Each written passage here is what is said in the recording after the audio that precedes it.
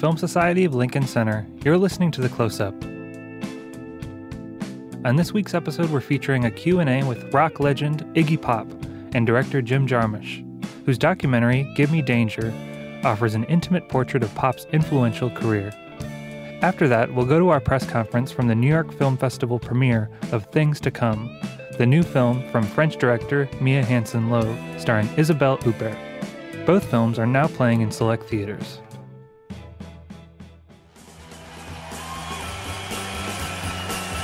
We weren't like the other bands. A feeling come over you with this great sound that we're making, and sometimes I would just hammer on my guitar. Iggy Pop emerged from Ann Arbor, Michigan in the midst of the countercultural revolution of the 1960s. His band The Stooges blended rock, blues, R&B, and free jazz to produce an aggressive and powerful sound that inspired the punk and alternative rock movements that followed.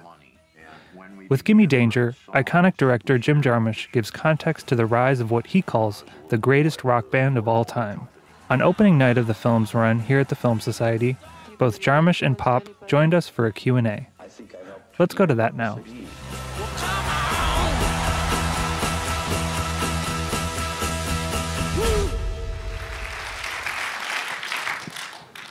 All right. I'll just start with a basic question. Jim Jarmusch, why did you feel the need to make this film now? Well, we didn't make it now. We started it like 8 years ago. Okay. And I started it because I was talking with Jim Osterberg, and we've known each other a long time. He knew I loved the Stooges, and he knew a lot of things were going to be coming out over the next years about him, his life, his work, and he said, you know, if somebody were to make a Stooges film, I wish it would be you. And so we pretty much started immediately, like, yes, we're going to make this film. And what sort of, a lot of this film is archival footage or things sort of found from other places, because there really isn't, this is back in the past before everyone had a camera on them, so there's certain, performances, let's say, or there's a limited number of photos of the Stooges performing. So to sort of fill in those gaps, you used a lot of, found footage, old, from wherever. What was sort of the criteria for that footage? I love collage as a form throughout the whole 20th century, and mostly, not cinematically necessarily, but so it's kind of a collage thing because we had a lot of different textures of material from different formats, and also just to illustrate, we had two fantastic editors, Afonso Gonçalves and Adam Kernitz, that edited this film, and there were things we wanted to just illustrate. And of course, there's not footage of these things. And also to keep it very playful we wanted the film to sort of have the feel of the Stooges, So it's funny, it's playful, it's wild, it's messy, it's a little rough. It's sometimes sophisticated, sometimes primitive. So kind of stylistically, we just kind of wanted to follow those cues, I guess. And I guess keeping that irreverence or, sort of, telling the story but not being, totally serious about it all the time. How did you, doing these interviews, some of them are, again, older, some of them are new. How did you, I guess, establish that sense of trust with, the remaining members, or just limit to actual people who were involved as opposed to sort of going to experts or... Yeah, well, it's a celebration of the Stooges, It's not Iggy Pop's whole life. That would take 15-hour film or something. And it is a celebration of the Stooges, so it's not a critical analysis of them. I didn't want music critics or other musicians, really. I just wanted it kind of intimate, the Stooges themselves, the real family of the Stooges, which included Danny Fields and Kathy Ashton. So I just wanted to keep it to them. And, you know, it isn't a groundbreaking piece of cinema, you know. It's intended to be a celebration of an incredible gift to music and to the world. And that's how I feel about it. I've said I think of it as a kind of love letter to the Stooges. And Iggy, so is it difficult to be asked about this sort of same period of your life over and over again, especially considering, like, you know, you were smoking pot, you were drinking a lot, you were doing different drugs? Do you have to sort of like do a little research and be like, well, what actually did happen? Revisit old interviews? You mean, is it hard talking about all this stuff? Yes. All the time is really a drag, except for when I spoke to him. Okay. That was 180-degree difference. I wanted to be able to tell it to somebody who could understand it and also do something with it. I didn't know I felt that way until the process had finished, and it just occurred to me the other day, I had something I wanted to get out there, you know. And were there any anecdotes or stories that, you know, you saw in the film, you know, that didn't make it to the final cut that you wish had made it, or no? No. There was maybe no. There's there could have been such things, but by serendipity, there's a book. It's archival in its approach on the group that's coming out just about now, and it's got stuff like how messy my room was, that I'm so proud of that, you know, and just things like if you were a kid and you could make a really big mess, and now I can't, you know. I've got OCD like everybody else, and I get up in the morning, put everything in order, and, you know. Yeah, So, boy, not then. I love those pictures of your room. yeah, so, you know. Yeah, it's a cool book called Total Chaos. That's Third Man Records book division is coming out with in a few days, I guess. You know, it's funny, what Jim said about the name of the group, too, and following that, and I've been talking about the film with him for the last couple of weeks, and I'd never really thought about it, how influenced I was. It was Ron Ashton, it was his idea. Basically, we'd been up all night taking LSD. And the guys just wanted to have fun and take LSD, but I was like, we got to get something done here. Let's think of a name for the group. So I was the diligent drag, and it was Ron who said, well, we'll just call it the Stooges, man, you know, and we'll be the psychedelic Stooges because we're all high. And by coming up with that name, he freed me later to do a whole lot of things. What if the group had been called like the Suave Dudes or something? You know, you can't go out and do that stuff if you're in the Suave Dudes, right? Yeah, well, we talked the editors and Carter Logan, the producer. We were talking about this a few years ago. That really great rock and roll has to have what we call a stupid factor in it, you know. And that's not a negative thing. It needs that. When it doesn't, and I probably shouldn't say this again, but when it's too earnest, it becomes you too. You know. I was actually going to say. There's nothing stupid about them. But, you know, David Bowie knew this. The Ramones knew this. You know, all great rock and roll has to have. It has sometimes something stupid. And the Stooges had a lot of Play a lot of that. No, I mean, that's why I asked earlier about, you know, sort of limiting it to, you know, people who were directly involved with the group, as opposed to, you know, having Bono in like his wraparound sunglasses be like, I almost crashed my car when I first heard this band. But anyway, and hearing how important... We're really laying it on poor Bono now. Yeah, sorry. Sorry, Bono. I'm sure he's listening. I don't think he minds. So I guess, I feel like this is, like you said, this is sort of, a love letter to the band. And I guess who is the ideal audience? Is it people who are just discovering the Stooges for the first time, or is it people who are, dedicated fans who know these songs backwards and forwards? I don't know. I honestly, every film I've ever made, those of us making the film have considered it a film we would like to see, and we do not think about demographics.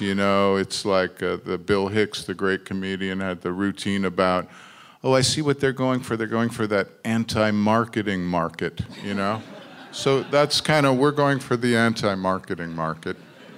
And I really don't know. Anyone who might love the Stooges, who does love the Stooges, the film was shown a few weeks ago at the Woodstock Film Festival, and they have several venues. One's in Woodstock, one's in Saugerties, one's in a town called Rosendale that I like. So Carter Carter went to the Woodstock one where it was a lot of hip audience, and I went to the Rosendale one, and seriously, some of the people were like pumpkin farmers and stuff. And they all stayed for the Q&A, and they were really interested in it. And I'm just wondering, there are probably some pumpkin farmers in Rosendale now rocking to the Stooges. So, yeah, I don't know. It's for whoever might be interested. Absolutely. Now I know there's some record labels sort of doing reissues of, rock music from around this time from Michigan, or specifically from Detroit. Have either of you spent time with that music or sort of familiarized? Like, I know Numeral Group has done some re-releases of sort of that garage sound from that era, or not really? What's the question? Like, sorry. Shit. I spaced out. Current garage rock? No, or no, old like school from stuff? from that era, like from the late '60s. That well, I have all my Lenny K nuggets on vinyl. I still refer to that's all incredible stuff. I don't know. There's a lot of, great stuff from that. Okay. Well, there is like "Blow Me" by Fruit of the Loom. Yeah, we were in Detroit. Only 3 days ago, and Jim, Iggy was trying to remember a band that did a song called "Blow Me" back in the late '60s, and then in the Detroit audience were like, "Oh yeah, Fruit of the Loom," like they knew right away. I only saw them once, Like, who are these guys? It went, "Blow me, blow me, blow me, blow me, blow me." That was the Yeah, and you said they wore like seersucker suits and looked like, they like wore a young David Byrne or something. Yeah, they were very like early Talking Heads, but 20 years, 10 years before. Yeah. Interesting. Oh, that's Detroit for you, I'll turn it over to the audience. Does anyone have any questions? In the front, go ahead.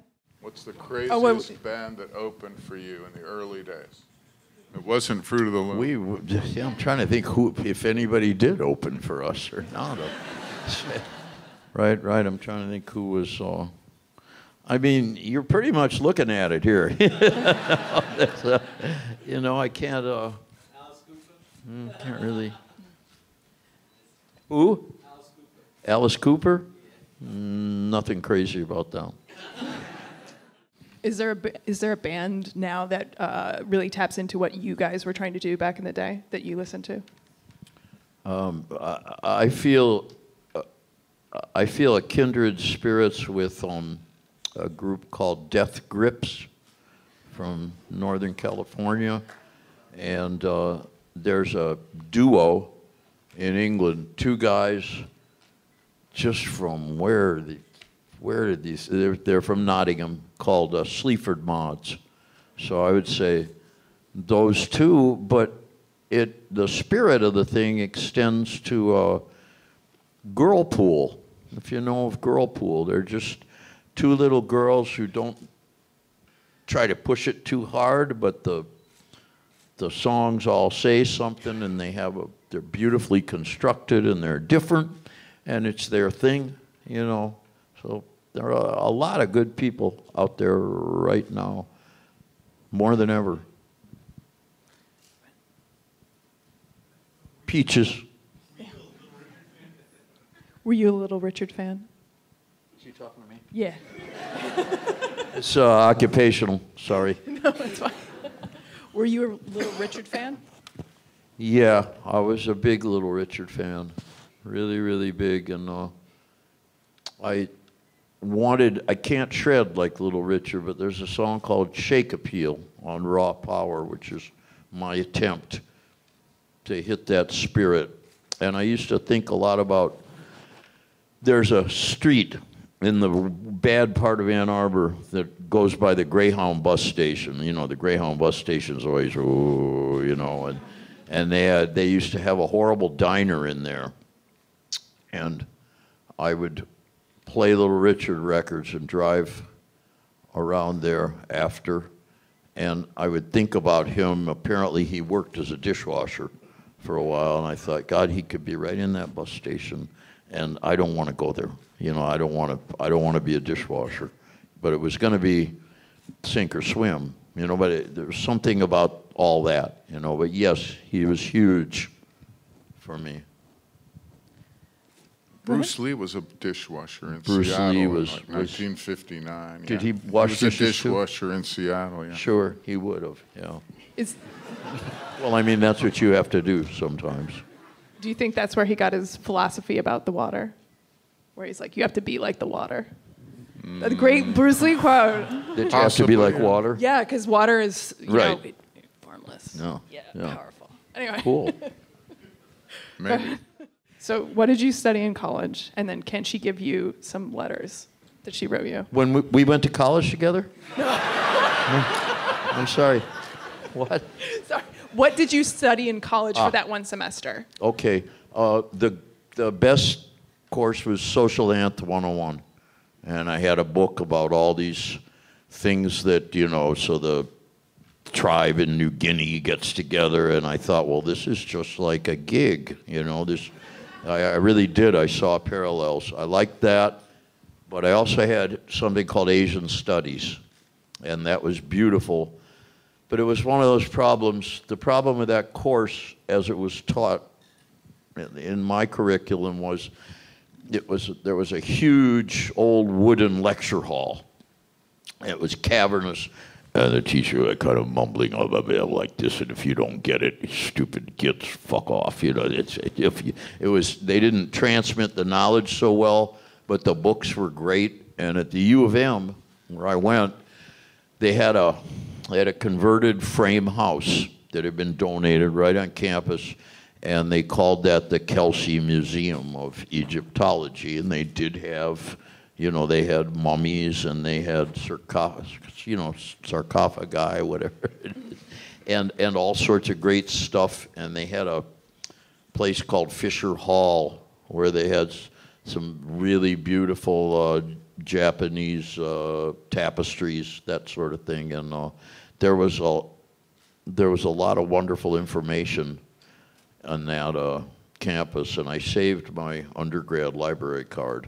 And after I dropped out, I still went to the library, and I would take a notepad, and that was where it really wasn't Yul Brynner. They gave me the idea to go. Jim took a little. Jim had. knew it was the Listen, that's a Pharaohs. very entertaining part of the film. But I was actually looking at, you know, books, and I was just struck. I never see the Pharaoh with a shirt on. It was amazing. So those were the two I enjoyed. I had Spanish, and that didn't ring a bell with me at that time in my life. And whatever else I had, I can't remember. So this is a diet question, exercise question. Yeah. How do you keep in shape? When I can, swim a little bit. In the ocean if I can, and I do something called Qigong That's my main discipline. By the late 80s, I was shot, and I came home from a tour. I couldn't walk across the room. Had a lot of cartilage loss in key joints. And, you know, the doctors give you meds, but that'll kind of help you out, but doesn't really cut it. I met a wonderful man in Soho named Don Ahn, A-H-N, and he ran something called Ahn Tai Chi. And he was one of these guys, he was a right little bastard, you know? He was like, people expect me to be a spiritual, I'm not a spiritual guy at all. I like Led Zeppelin, you know? I date my students, you know? He was a tough little bastard. I love him. He's upstate now, I believe. But I learned the Qigong from him. I learned it's a basic set of exercises. Jim does it too. We don't do it together. It happens.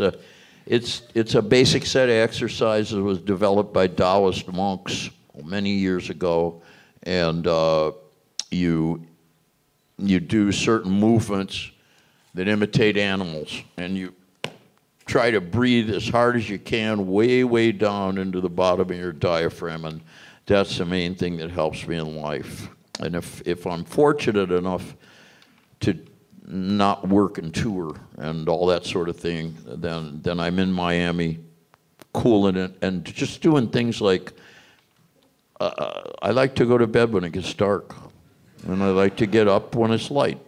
You know, like I'm a real square, and that helps. And then I go out and rock and roll and stuff, and you kind of get shot. So that's it. Low carb. What? Do you do low carb? Not as, I don't go like, you know. Okay. Tonight I'm going to have a filet steak, lobster thermidor, and I'm planning to have an entire bottle of Chateau Pichon Longueville. Nice, you deserve it. 2005. And I'm going to have butter on my bread, too.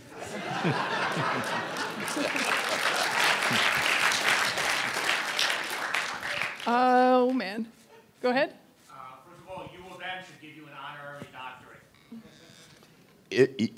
You'd like to give me one, or? U of M should give you an honorary doctorate. The University of Michigan should give you an honorary. Would like to or should? They should. Well, I agree. They keep sort of offering me these chump invitations, and I'm holding out for the. The question is, how is South America? I know you just How was South America?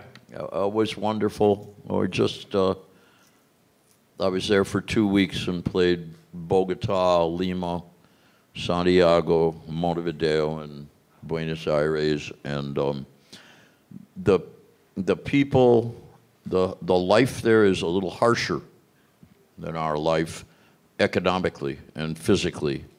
People don't have the cushy things that all of us, including myself, have gotten to take for granted. Even the power grids don't light up the cities anywhere near as bright as New York City. It's not the same, but they have they have spirit. You can drive down the street in Bogota, and you'll see a good juggler, you know, and you can give him $1, or you know, a good clown, things like that are kind of getting lost here, you know. So a lot of spirit, more modest surroundings, and each country has they have certain racial boundaries. There's the Criollo people, the whiter people, and then there are the people with a little more indigenous, and then there are people of African descent too, and they all have to figure out a way to get along. That's what I notice about it. Do you still go to rock shows? And what was to rock shows? Oh. Like, yeah. And then, if so, what is the last one you went to that you enjoyed? Well, Sleaford Mods. Yeah, Sleaford Mods and who before them? Jacuzzi Boys. I like the Jacuzzi Boys very much from Miami. In the back, all the way in the back. That one I heard. You said, whose idea were the sleigh bells on I Want to Be Your Dog? Yes. My idea.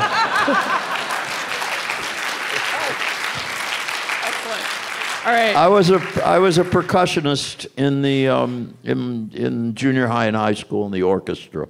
I can read music for time value, but very little for note value, and so I knew about sleigh bells, and I also liked Pharoah Sanders, the great jazz musician, is really good with sleigh bells and gongs and percussion instruments. So I had the idea, thought that would sound great there, and expand the soul of the song. That was the idea. All right.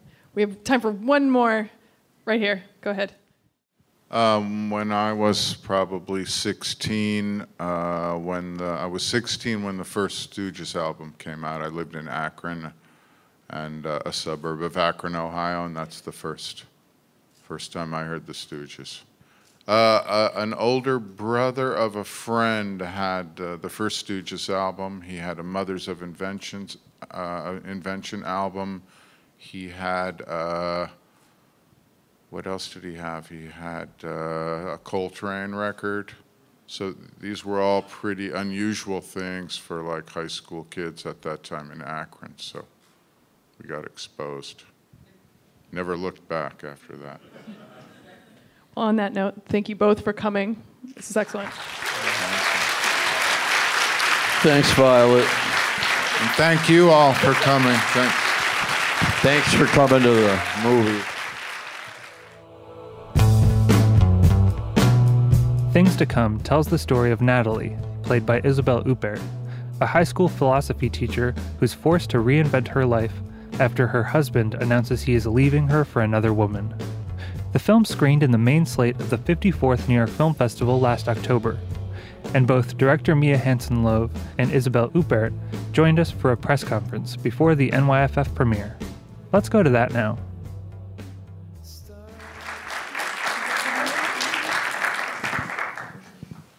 Mia, when you were writing this film, did you have Isabelle in mind when you were writing the part?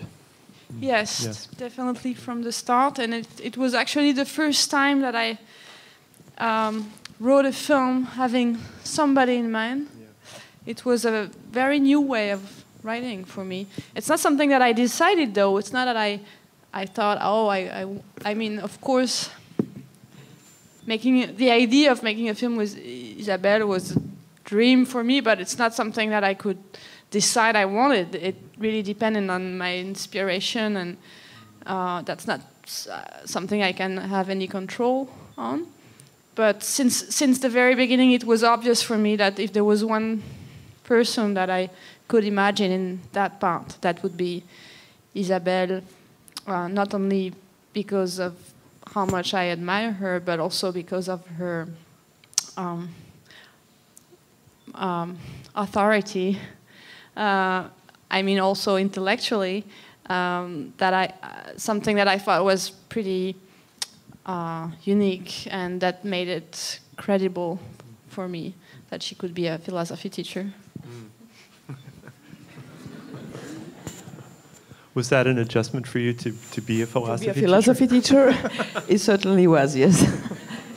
Yes, but you know, fiction is so strong that no matter what you are, it makes people believe that, you know, you can be a philosophy teacher, for example. Plus, the philosophy in the film is shown in such a concrete and in such a concrete way. It's not something intellectual in the sense that abstract or something that would take the audience away from the understanding of what she means. Everything is related to an emotional level, and so it makes philosophy exactly what it is. In fact, you know, something very concrete, something as something that that you can really use on the path of your life, and whatever quotes I come up with in the film, written by Mia and chosen by Mia, whether it is Rousseau or it's very telling. It's not something that keeps you away from it. So it was even more easy for me to make it believable,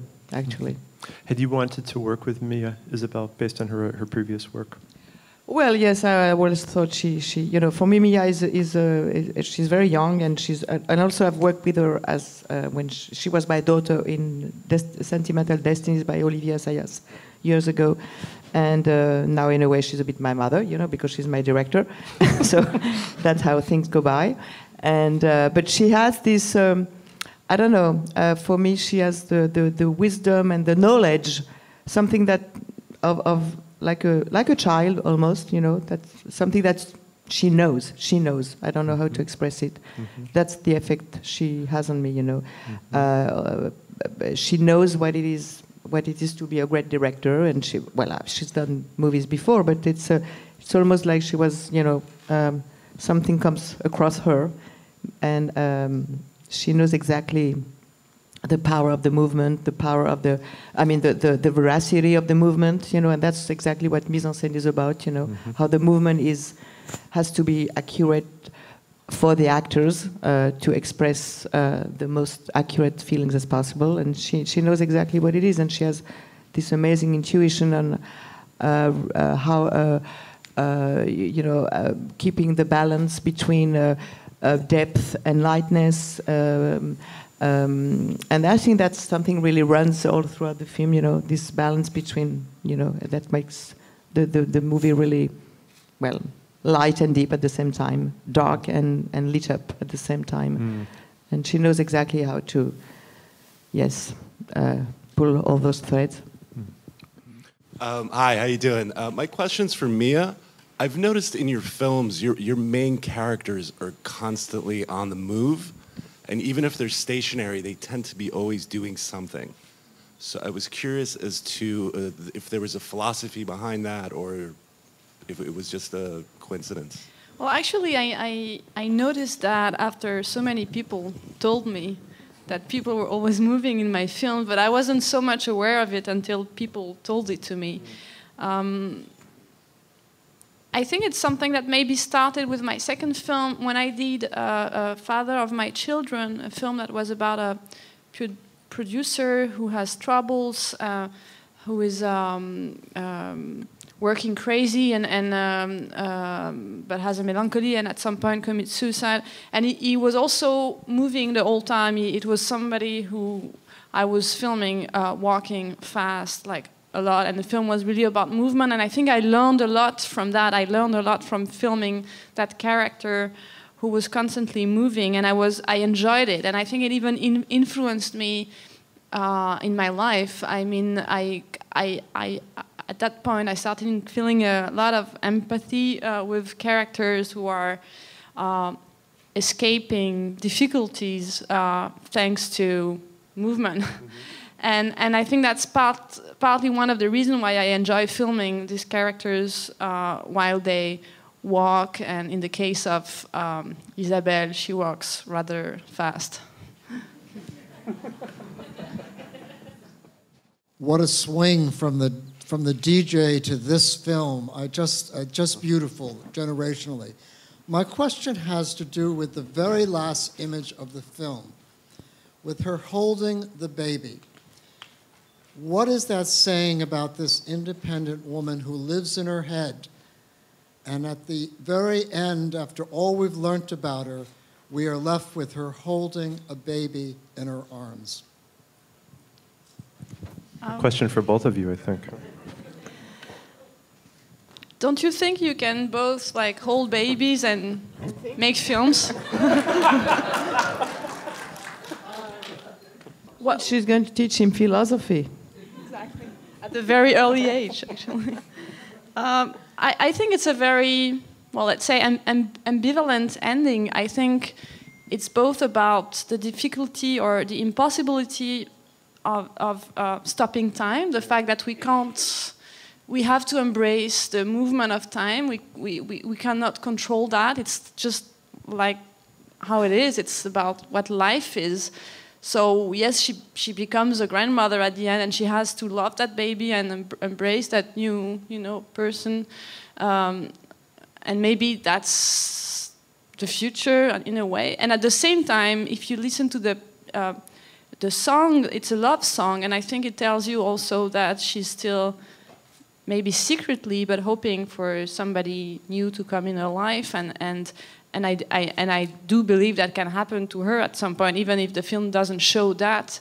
So I think it's about that paradox and the fact that you can both accept life in its cruelty and irreversibility, and at the same time still enjoy it and have hope and wait for something or somebody.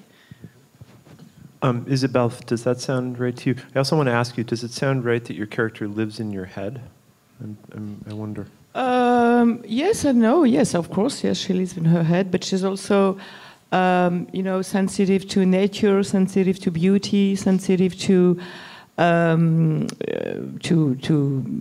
She has also a great sense of irony also at the film. That doesn't mean that she doesn't live in her head, but she obviously, she has this kind of a ironical distance to whatever happens to her most of the time.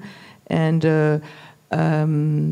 well, she says that I have my intellectual life is completely fulfilled, and that's a source of joy for me, which I completely believe. But meaning that doesn't mean that she lives in an abstract world of just ideas.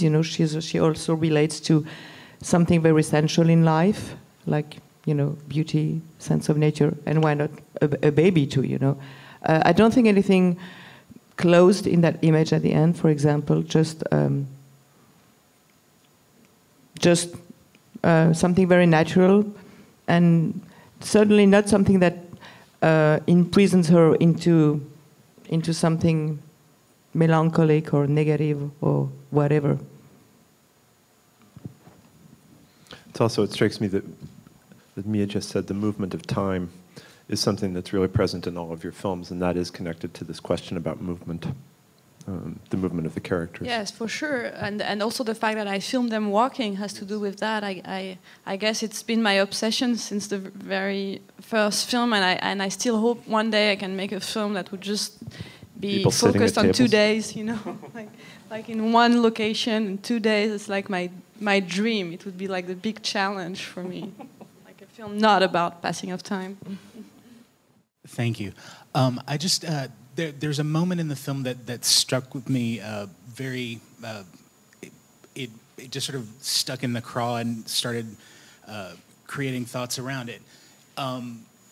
Isabelle's character says, I feel I've become too old for radicality, and I always felt that what passes for radicality amongst youth is more impetuousness. I think there's that radicality is not really affected by time. You can always have a perspective that is genuinely radical. Whereas, the idea of getting out, doing things, demonstrating, disrupting things it's sort of it gets conflated together. And I was just wondering if, as you were writing the film and as you were acting the film, if this was a concept that sort of you were entertaining, exploring, that sort of thing. Well, this is maybe a hard question for me to answer in English. I'll do my best, but I think with that word, I think that word has been used a lot, radicality, and a lot of people want to be radical, I guess everywhere in the world, but in France maybe even more. It's like, who is the most radical, political person or filmmaker? I'm obsessed with integrity, whether it be moral or aesthetical integrity, but not so much about radicality, just because it seemed to me like a word that kind of lost its meaning recently because it was so much used, which doesn't mean that I'm not interested in that, but I mean, I guess there is something like a critic of that idea in the film, or that's that abuse of that, the abuse of that word. So when she says I'm too old for radicality, in my mind, doesn't necessarily mean that she is, or that I think there is an age for radicality and that radicality is only for the young people. But maybe it means from her more that she has a regard critique, a critical look on the kind of radicality that is more obvious, that is more ostentatoire, that wants to show itself. And I think ostentatious, ostentatious. Yeah. Thank you. And I think it kind of reflects also my approach of filmmaking. I never tried to show that to make like camera movements or make characters say things in a way that my films would look radical, but it doesn't mean that I'm not very much concerned with issues that actually deal with that. But when she says that, I think that you can also take it as she was almost saying the other way around. Let's say I might be even too young for radicality, because it's almost like there is a kind of reverse no matter thing, like the young people look almost old and she looks almost younger than the young people, in the sense that radicality is to be what she feels from those young people is that they're already almost a bit closed in their convictions and thoughts, and she's a lot more open. So I think that when she says that, you can almost take it ironically, and she almost says, you young people are older than I am, who being older than you, I feel younger than you are. You know what I mean? There is a certain, that's how I take it.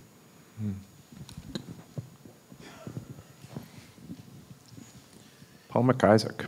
Yes. I wonder if I would be way off base to suggest that the film's philosophical and political milieu that we see is about 2 years ago, and that the radical change that we're experiencing, the huge number of immigrants coming into Europe, the what's just happened in Britain, we're about to have happen to us here, that sort of philosophical, political thinking, that this film really nails where we were just before the moment we're in now. Is that at all close?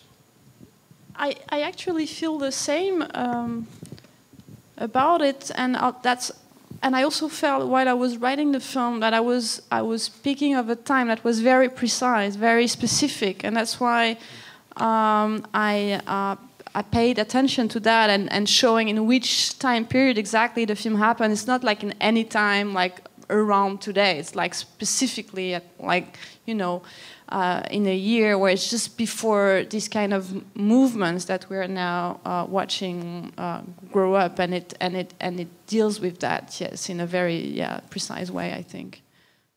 I was wondering if we're supposed to take from something that you brought something very personal to it. I know your last film certainly reflected personal life, and I just wonder how much of your personal life for both of you brought to this film.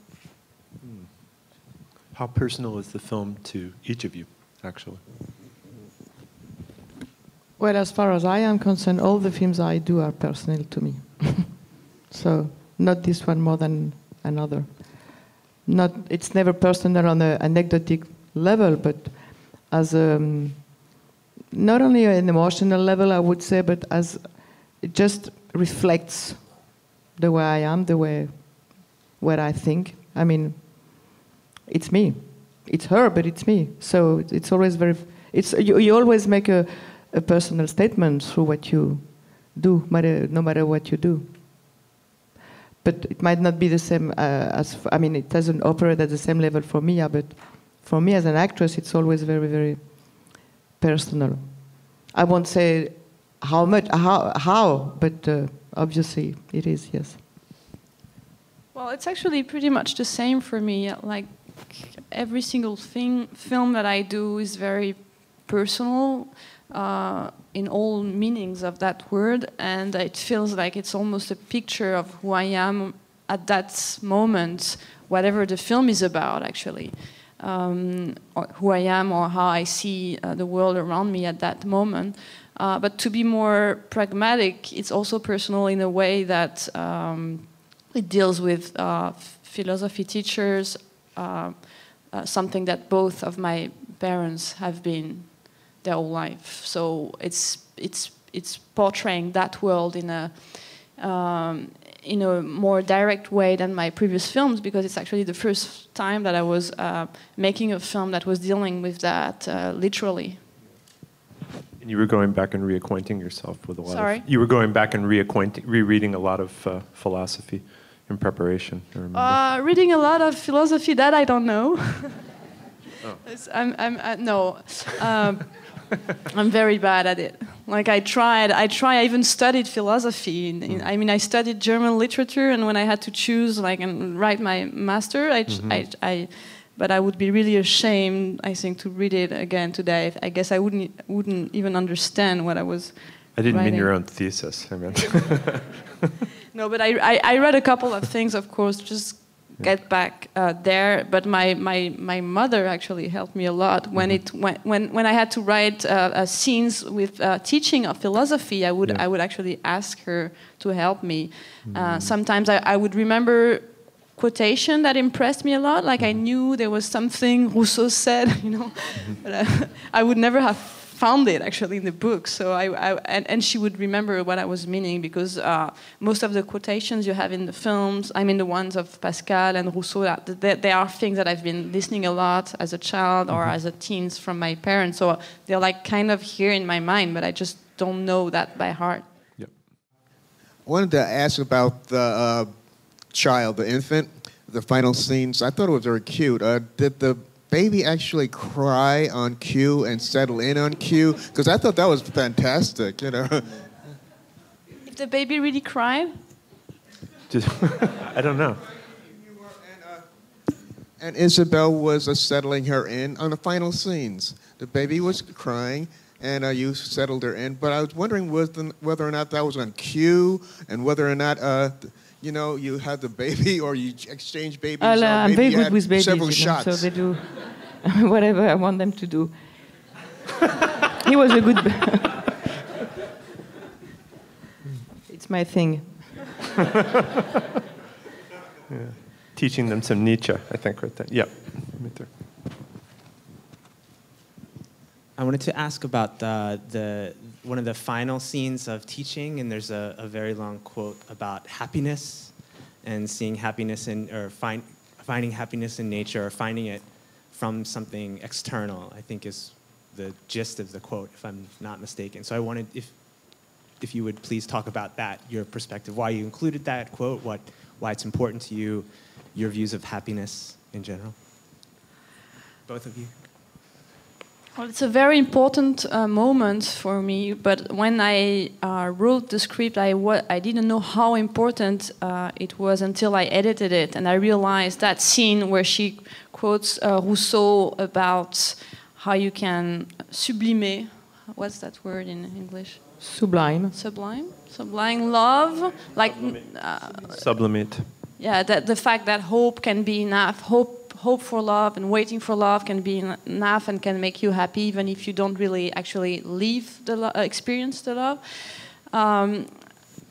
So I knew that was what it says is, of course, connects us with whatever Nathalie goes through, but when I edited the film, I realized that shot, because it's only one shot, I think, is just before the shot when we see her going back to the countryside in the winter, where she will leave the cat to her former student. And it's very ironical to me because she's actually, I don't know if I should say in love, but there is something in the air between them, and it becomes more and more obvious at the end, even though nothing happens. And do we really know if that's okay with her? She's really happy with that it's not happening, it won't happen, it can't happen for many reasons, but it's still there, it's very strong what's going on between them to me. And so there is some kind of contradiction between what she says, the wisdom of that scene, and what she's actually going through.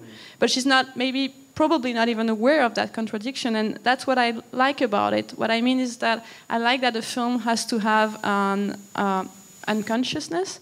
That's not everything is intentional, not everything is self-conscious and actually happens. And for me, this is a film where there is a lot of unconsciousness in the character, and especially in her, just like when she says, you know, this scene where she says, I'm happy with my intellectual life, I don't need anything more. I think it's both very true and very sincere and deep, and also not true, because of course she needs something more, just like every single human being. So there is both in the film, but in that shot and in the next shot, like for me, between the two shots, there is something that has to do with unconsciousness that shows up, and I really enjoy that, actually.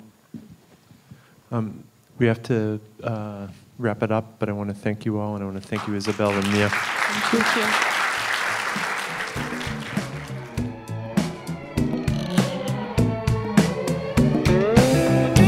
The Close-Up from the Film Society of Lincoln Center is produced by Nick Kemp and Michael Odemark. Our opening music is by Steelism.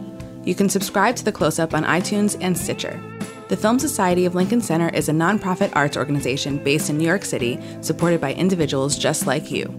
Founded in 1969 to celebrate American and international cinema, the Film Society presents year-round programming recognizing established and emerging filmmakers, supporting important new work, and enhancing awareness, accessibility, and understanding of the moving image. To learn more about what we do and support the Film Society by becoming a member, please visit filmlink.org. FILMLINC.org. The Film Society of Lincoln Center. Film lives here.